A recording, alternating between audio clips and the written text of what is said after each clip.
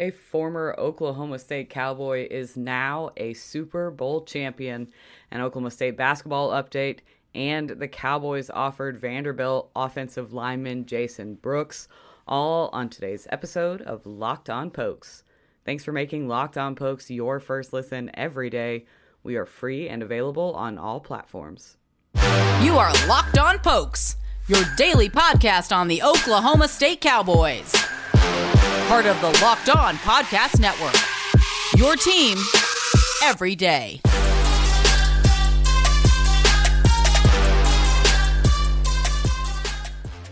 This episode is brought to you by BetOnline. BetOnline has you covered this season with more props, odds, and lines than ever before. BetOnline, where the game starts.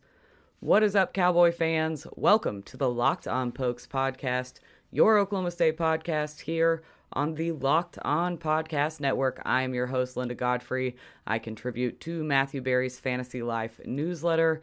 I am an obnoxious Oklahoma State fan. You can follow me on Twitter at Lindellians. You can follow the show at locked_on_pokes on Twitter, or find the show on the Locked On Pokes Facebook page that I have to get better at running.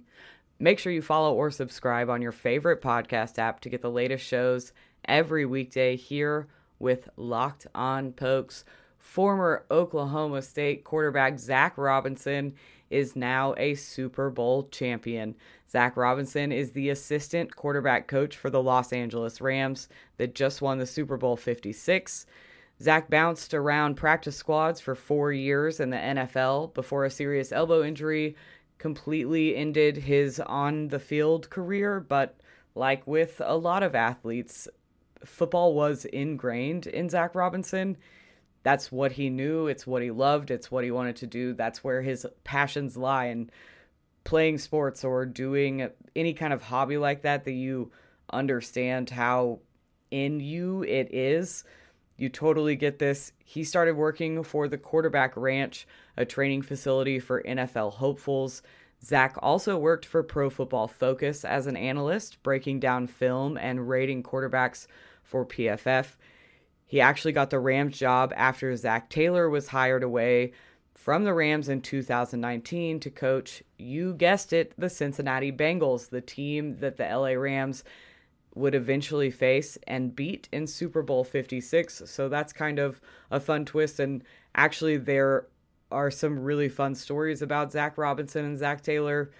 Stories of Zac Taylor calling and giving Zac Robinson advice when he got the job on the Rams, and just really being there for each other, which is always there's brotherhood in every facet of sports, in my opinion, and this is just another example of that.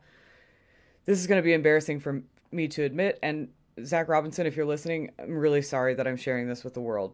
First of all, in terms of players and years that I remember, and like when I first started really focusing on football and how it was played and remembering stats and all of these things and committing it all to memory instead of just cheering for my team and then moving on for the day, Zac Robinson began that cycle for me. I always watched and enjoyed football, but I wasn't fully committed to it where it like could ruin my mood.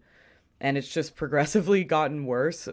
It's more aggressive than it's ever been, but he was the start of that for me. Like, that's the first quarterback that I have legit memories from as an Oklahoma State quarterback. Now, I had the chance to meet Zac Robinson in 2011. I was at Legends of Gridiron with my dad. Zac was there. I'm going to be really honest with you. I had the biggest crush on this man. I wouldn't go meet him. My dad was, let's go meet him. No, I absolutely can't. I won't be moving from this spot for the rest of the evening. But thank you for asking. Way too starstruck, way too pink in the face to get anywhere near him. Really kicking my own ass for that one right now. So let's look at kind of the journey that Zac took to get there and what might be lying in his future. Zac spent his first season with the Rams as the assistant quarterback coach. His second year, head coach Sean McVay proposed that Zac coach the wide receivers as the assistant wide receiver coach, getting to work with guys like Robert Woods and Super Bowl MVP Cooper Kupp. By the way, this is the same trajectory that now head coach Zac Taylor took for the Rams as well. Assistant QB, assistant wide receiver. In his third year this year, Zac headed back to assistant quarterback coach.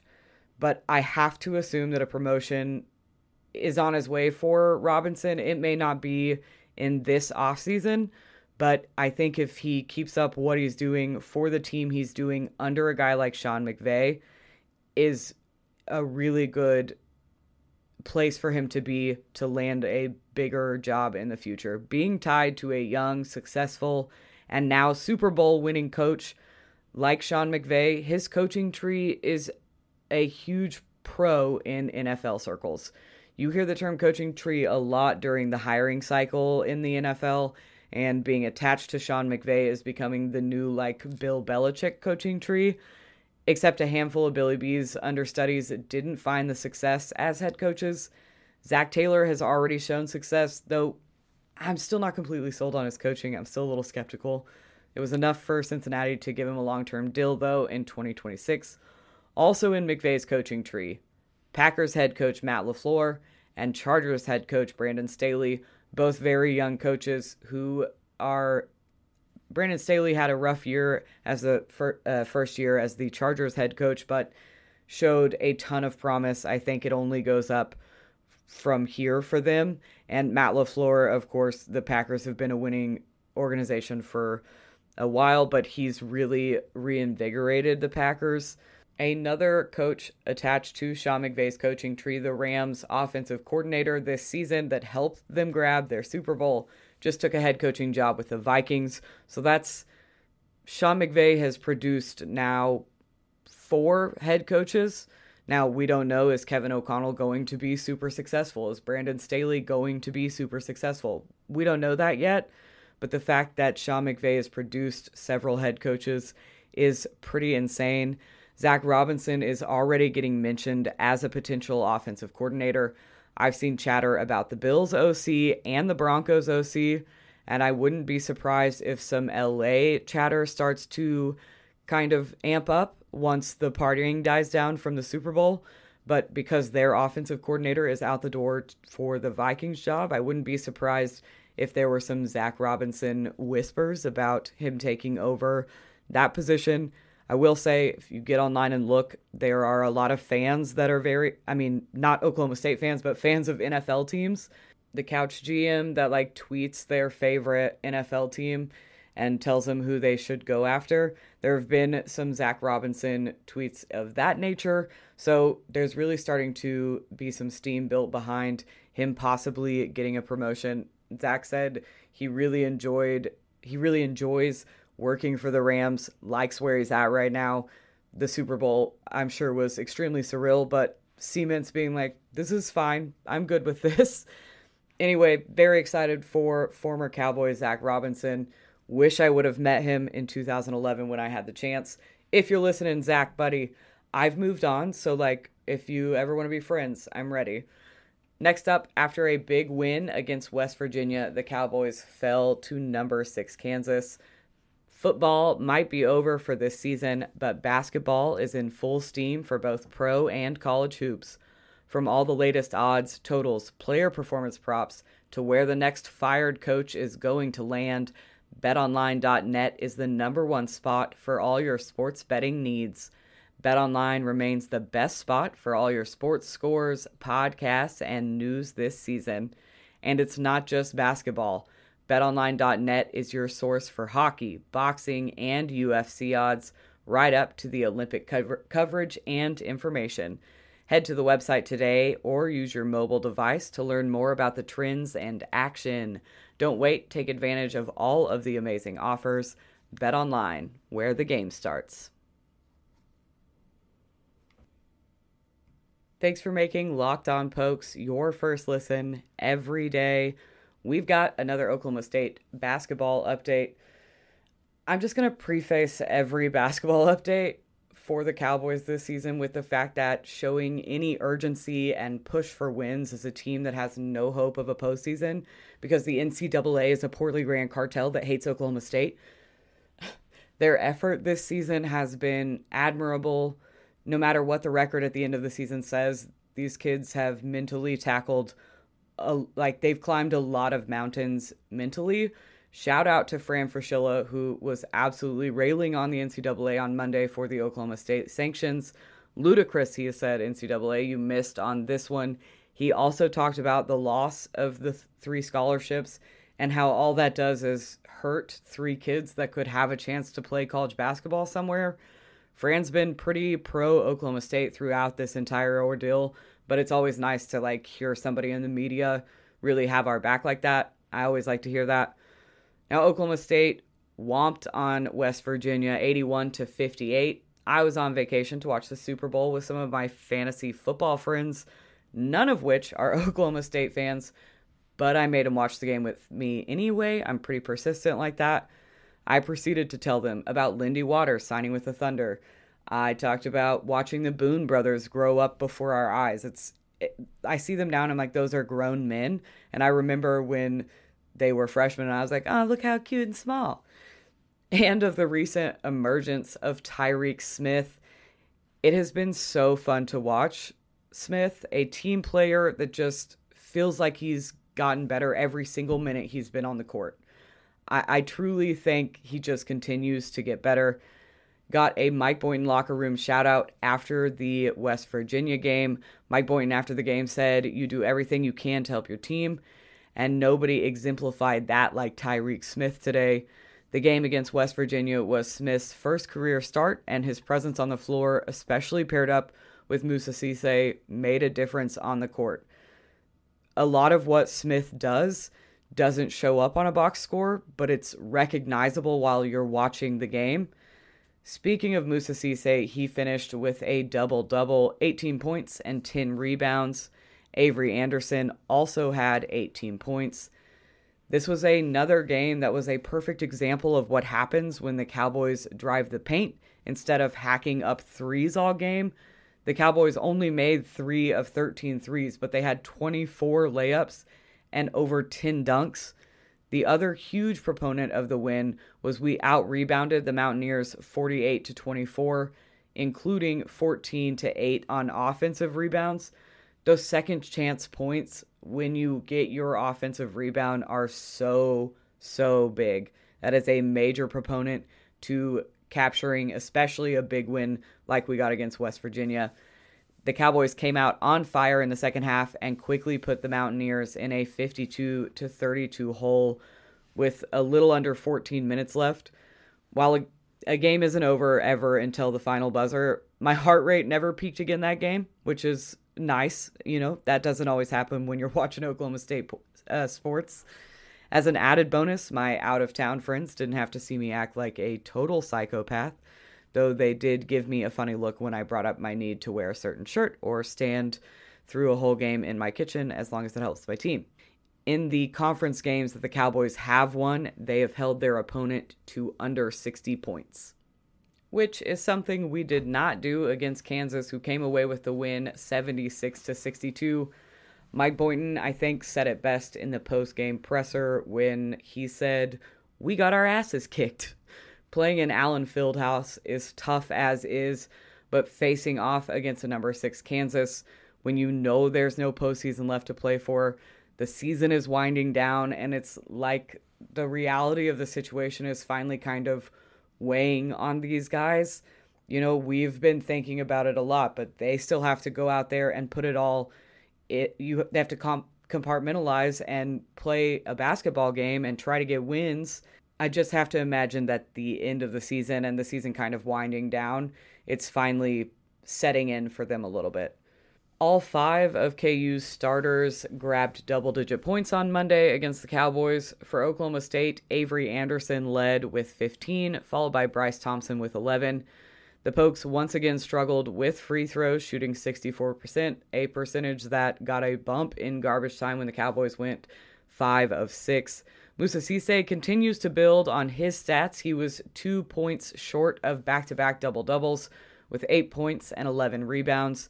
There's been a bit of growth for Cisse's game over the last several matchups, in my opinion. It's great seeing him kind of chase that potential that we know he brings to the court. It was a tough loss, especially coming off the high of a really good win at West Virginia, a really good team win, and playing as well as they did against West Virginia.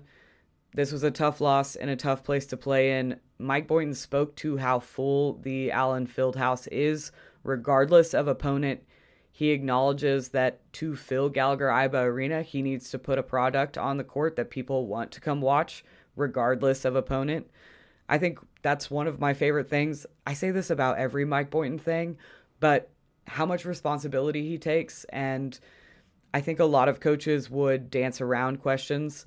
Hell, some throw their players under the bus. So it's been really refreshing from a standard sports fan point of view, watching a coach be that kind of leader. But from an Oklahoma State standpoint, God, I'm glad he's ours. I'm so glad he's nowhere else, and I'm so glad we wrapped him up. And my dad, he texted me the other day, are you still a big Mike Boynton believer? I said, absolutely. I'm not worried about it at all. So really tough loss for the Cowboys on Monday, but they've got all week to get back in the right mindset. The Cowboys host the Wildcats on Saturday at Gallagher-Iba Arena at 1 p.m. Be there or be square. Coming up, the Cowboys offered Vanderbilt offensive lineman Jason Brooks. It's the new year, which means New Year's resolutions. If yours is about getting fit or eating healthier, make sure you include Built Bar in your plan.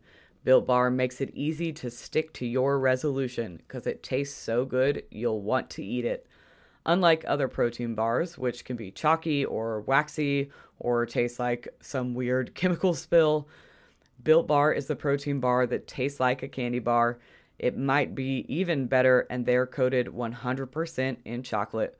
Built Bars contain 130 calories, 4 grams of sugar, and 17 grams of protein. And there's so many flavors to choose from too: coconut almond, peanut butter brownie, raspberry, cookies and cream, salted caramel, mint brownie, and many more. In fact, Built is always coming out with new limited time flavors, so check out Built.com often to see what's new. Go to Built.com and use promo code LOCKED15 to get 15% off your order. Again, that's promo code LOCKED15 for 15% off your order at Built.com.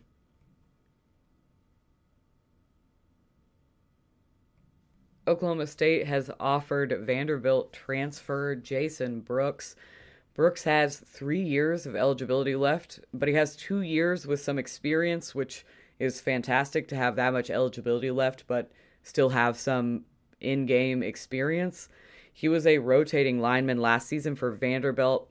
Had he stayed at Vanderbilt, it was very likely he was looking at a 2022 starting job. So him entering the transfer portal makes me, lift my eyebrow just a smidgen, because Brooks originally committed to Vanderbilt to play under the head coach, Derek Mason. Now Mason is the defensive coordinator at Oklahoma State. The Cowboys need offensive line help after Josh Sills and Danny Godleski exhausted eligibility. The Cowboys also lost 4 offensive linemen to the transfer portal so far this offseason. Like I said, adding someone with experience and eligibility would be a huge get for Oklahoma State. An offense that will have an experienced quarterback next season, but are pretty youthful at the skill positions. We've got young wide receivers, and sure, our wide receivers are going to have had a little bit of playing time, but for the most part, we got a pretty young skill group. Running backs are all pretty young, wide receivers all pretty young, tight end, cowboy back, all fairly young. So having some experience and some leadership on the offensive line, it would be, I think, very beneficial to Oklahoma State. Hopefully the Derek Mason connection is enough for Jason Brooks to make the commitment to come to Oklahoma State. I just think it would be a very, very big get for the Cowboys right now, based solely off their lack of depth at the offensive line. Brooks has also received an offer from Houston and is sure to see a few more offers his way, but I'm pulling for the Derek Mason storyline, as well as the fact that Brooks likely works into a starting role in 2020 for the Cowboys. I don't think he'd leave Vanderbilt where he was looking at a starting position and go somewhere where he's not going to get to start. So I think in order for him to come to Oklahoma State, it needs to look like he at least is going to be in competition to get starting reps. And right now, I'm not sure what the offensive line is going to look like in 2022. So that might be really enticing to him. That's what I'm hopeful for. That's what I'm pulling for. The Cowboys offered 2 other Vanderbilt transfers. We will get to that in the next episode. Thanks for making Locked On Pokes your first listen every day. Now head to your daily one-stop shop for all of your gambling needs. Locked On Bets, hosted by your boy Q, with expert analysis and insight from Lee Sterling. Remember, you can find me on Twitter at Lindellians or follow the show page at locked_on_pokes on Twitter, or the Locked On Pokes Facebook page that I promise I will get better at running. I will talk to y'all tomorrow. Go Pokes!